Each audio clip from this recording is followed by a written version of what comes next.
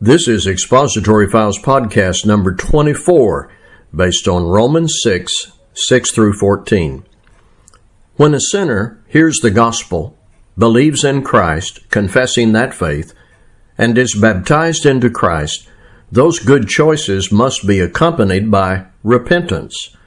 The old life is given up and the new life in Christ begins. Or, to put it simply, you stop doing what is wrong and start doing what is right. Now, this comes right off the page in Romans chapter 6.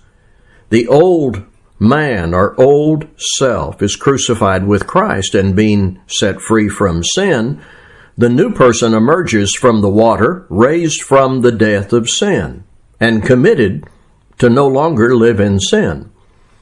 Paul doesn't offer this ceasing of sin as an option.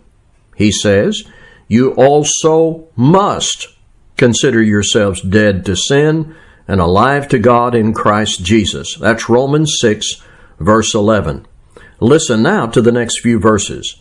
Let not sin, therefore, reign in your mortal body, to make you obey its passions. Do not present your members to sin as instruments for unrighteousness, but present yourselves to God as those who have been brought from death to life, and your members to God as instruments for righteousness. For sin will have no dominion over you, since you are not under law, but under grace.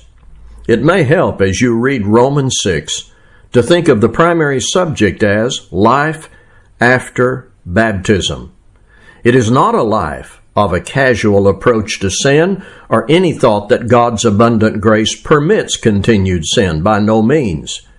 It is a life that is new, coming out of the waters of baptism and repentance, and ready to present yourself to God for righteousness.